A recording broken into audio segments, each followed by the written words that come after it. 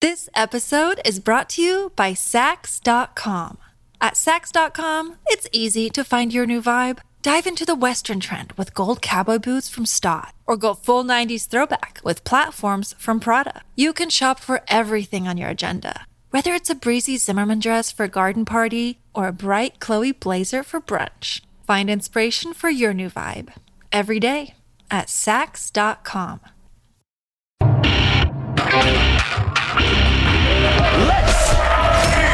Welcome tonight's guest. He doesn't wear LL Bean because he says it looks too urban. Fox News contributor Tom Shalhoub.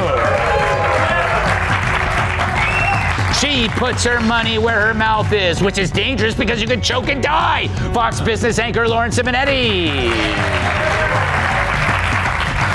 He is to woke culture what the health department is to the Views bathroom. Author of the book, The New Puritans, Andrew Doyle.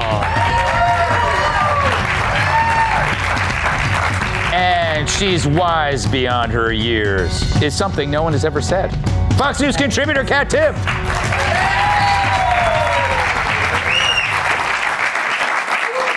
Andrew, I have to go to you first because you are a notorious prankster. I mean, you played the role of Tatiana. Or Titania. Titania. Whatever you want to say. Yeah, you Brits always screw up words. We mess up your language. Exactly. I think we kind of got there first on it. But. That is true, and you don't let us forget it. But you pretended to be somebody else, and to great effect. And you have a theory here. What do you think is going on? Well, I used to agree with you, and I used to think that this was a troll, that this was someone trying to expose the absurdity of gender identity ideology. I've now come to the conclusion it's real. There's too much commitment, right? You know. And then there was that interview you mentioned where this guy says these are real. They're not prosthetic at all. And I did Google that, and there is a condition that would explain that. It's, what's it called? Lying. Yeah. That's what it's known as. Yeah. But it's fascinating. What's been really interesting to me is the reaction from the school board, because they've been so determined to sort of defend the teacher, saying, well, this is a minority group, this is an oppressed minority, this is someone who's vulnerable, and that really the media, we shouldn't be talking about it. We should leave him alone, right? Right. But I mean, like, and look at this person. I mean, clearly there is a point there, because clearly this is the sort of person that hates being the centre of attention. Exactly. Yeah, they hate it. So leave me alone. You know what they are? They're the Canadian version of Meghan Markle and Prince Harry. That's right. Yeah? Who are also two Thank you. At least one person applauded. I think in England that means something that I differently. Right? No, that's twits. I don't know. Tom? I can't tell. I don't know. Do you have a theory? You know, you think you're a deep thinker. I think. I don't know if well, you could say, is it a troll or isn't it a troll? But is a troll only when you are trying to lampoon the absurdity of it? Or could you be trolling just for another reason? I don't know what the definition of it is really. But they said they were going to revise the dress code. They were like, we're going to look at the dress code. But the thing is, her dress code isn't offensive. She looks like a Mormon PE teacher. You know what I mean? Like, with the clothes. With the clothes? Yeah. Like, the clothes are fine. The clothes are absolutely conservative. Right. So if, you know, I think that she thought of I don't even say she. The guy thought of it before he did the whole thing. He's not wearing provocative clothing, so you can't call him on that. So I read this whole thing. Did you see the document? It doesn't say anything. It goes on for page after page, and it does. But I don't know if it matters. I don't know if it matters if it's a troll or not, because you have guys like Andrew. I enjoy his character, you know, when you see this lampooning character he does, but I also enjoy just as much the regular social justice warriors it's based on. Right. And I laugh just as much at that. I think, which one is more entertaining to me? They're both equally entertaining, and they're both equally as instructive in their absurdity. And I think whether this is a troll or whether it isn't, he's still annoying people. I mean, they should still remove him from the school. And the fact that the school is paralyzed shows so much. It's amazing. I mean, he's telling an amazing story. I know it was a South Park plot years ago, I believe, but this is like an incredible, it's an achievement. It's performance art. Yes. So whether he's doing it as performance art or he's doing it seriously, it's making the same point. No, but it matters because there have been bomb threats to the school now, so some people are so upset about it. Yeah. I mean, are they bomb threats or they're just worried that one of the breasts will pop? I don't know. Yes. But the school in its report has now said there's no urgency to resolve this matter. Yeah. I think bomb threats for a school should be resolved sooner rather than later, personally. That's a good, yeah, it's a great point, because then you're venturing into something dangerous. Lauren, I'm a little disappointed in Fox Business for not covering the story. You know, I went down a deep, dark hole, like just Googling, and then I wanted to hear her voice. I was trying to find videos. You know, what is this teacher really like? Yeah. And I spent way too much time, and then it was voyeuristic. I said I had to stop. Yeah. But the parents of the school district have 2 GoFundMe pages. They're legitimately trying to raise $10,000, $15,000 to sue this district because this is so unfortunate for the kids, and it's a safety hazard. Yeah. She can't stand like that in front of woodcutters and saws. Yes. I mean, something needs to be done just for the safety of her. Yeah, exactly. And the students. And I always teach my kids, dress for the job you want. Yes. That is not how you're supposed to dress. I'd be fired if imagine the job he wants. Oh. I don't know. Kat, you told me this morning that you were so happy we were covering this story and that there's been some progress made. You've been doing some of your own, dogged research and reporting. What can you tell us? Yeah. What can you share with us today? Yeah, Lauren, you said you went down the rabbit hole. I've been forced down this rabbit hole. I spend months now, probably. Yeah. But I would also be remiss if I did not bring up the fact that I am also wearing a costume. Yes. Every single night on this show. Yeah. Some of the audience knows, whenever I will walk straight through the audience to come into the studio for hair and makeup, I never get, "Hi, Kat," I'll get, "Is that Kat?"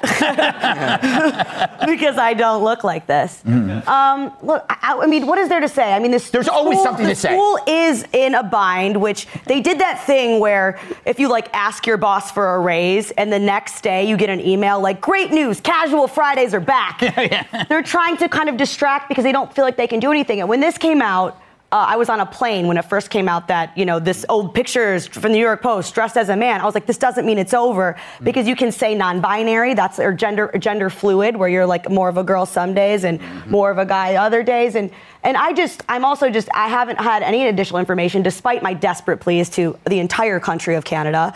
And if I could give back all the money I spent buying Jaeger bombs there on my 19th birthday that I contributed to their economy in the great city of Windsor, I would. Well, we will remain on top of this story like the world's largest sports bra. Up next, did you ever notice how people are now wearing sports bra without anything else? Like no shirt or no? Yeah, no shirt. Just people walking around in sports bras. That was the most boomer thing you've ever said. Yeah, it's just in my neighborhood. Anyway, we're gonna get to the bottom of that Kids too these days. during the break.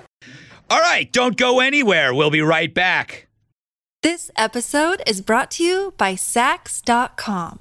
At Saks.com, it's easy to find your new vibe. Dive into the Western trend with gold cowboy boots from Stott, or go full 90s throwback with platforms from Prada. You can shop for everything on your agenda, whether it's a breezy Zimmermann dress for a garden party or a bright Chloe blazer for brunch. Find inspiration for your new vibe every day at Saks.com. Is it $1 million John or another government con? New York City is spending $5.3 million to install 5 toilets. Yes, 5, throughout the city, despite the fact that the toilets themselves cost less than $1 million in total. $5.3 million, causing many in the city to say, wow, that's some expensive. Can't bleep that because it's fact. The city plans to put one of the toilets in each of the city's 5 boroughs. 1 per borough. And I don't mean burrow like a donkey. Although as a taxpayer, I feel like an ass for still living here. That's fun with language, children. But hey, if there's one way to make a major difference in New York, it's adding a whopping 5 places to take a dump. Get ready for the next big project, adding 5 benches. I guarantee those will have more poop on them than the new toilets. Meanwhile, the city blames the high price on infrastructure, costs for stuff like water and electricity lines. So there are 2 problems here. Actually, 3. 1, it costs $5 million for 5 toilets. 2, it's 5 toilets for 8.5 million people, which means 3, it doesn't even address whatever problem they were trying to solve.